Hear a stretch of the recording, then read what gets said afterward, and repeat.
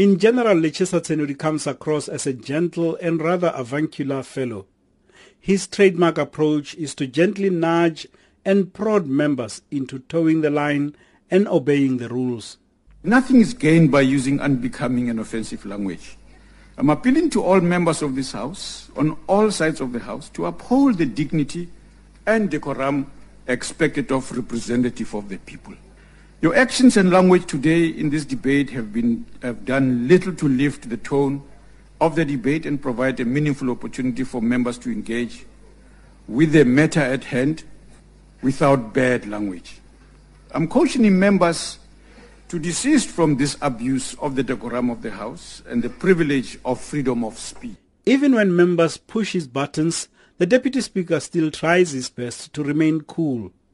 If that precedent is going to be accepted by the chair, we are all going to do that. Is that what you want? Let me tell you, let me answer you, Honorable Member. Honorable Melder, honorable members in this House, including in the opposition ranks, have been doing that. And no. I've said to you here on the platform, your time have expired more than twice, more than thrice, throughout the House. You have been creating that precedent yourselves. At times, the things members say have left him almost speechless. Oh, konotufusek. Bani loyo manje osho kanjalo. Oh man, ay. You can't say that, honorable members.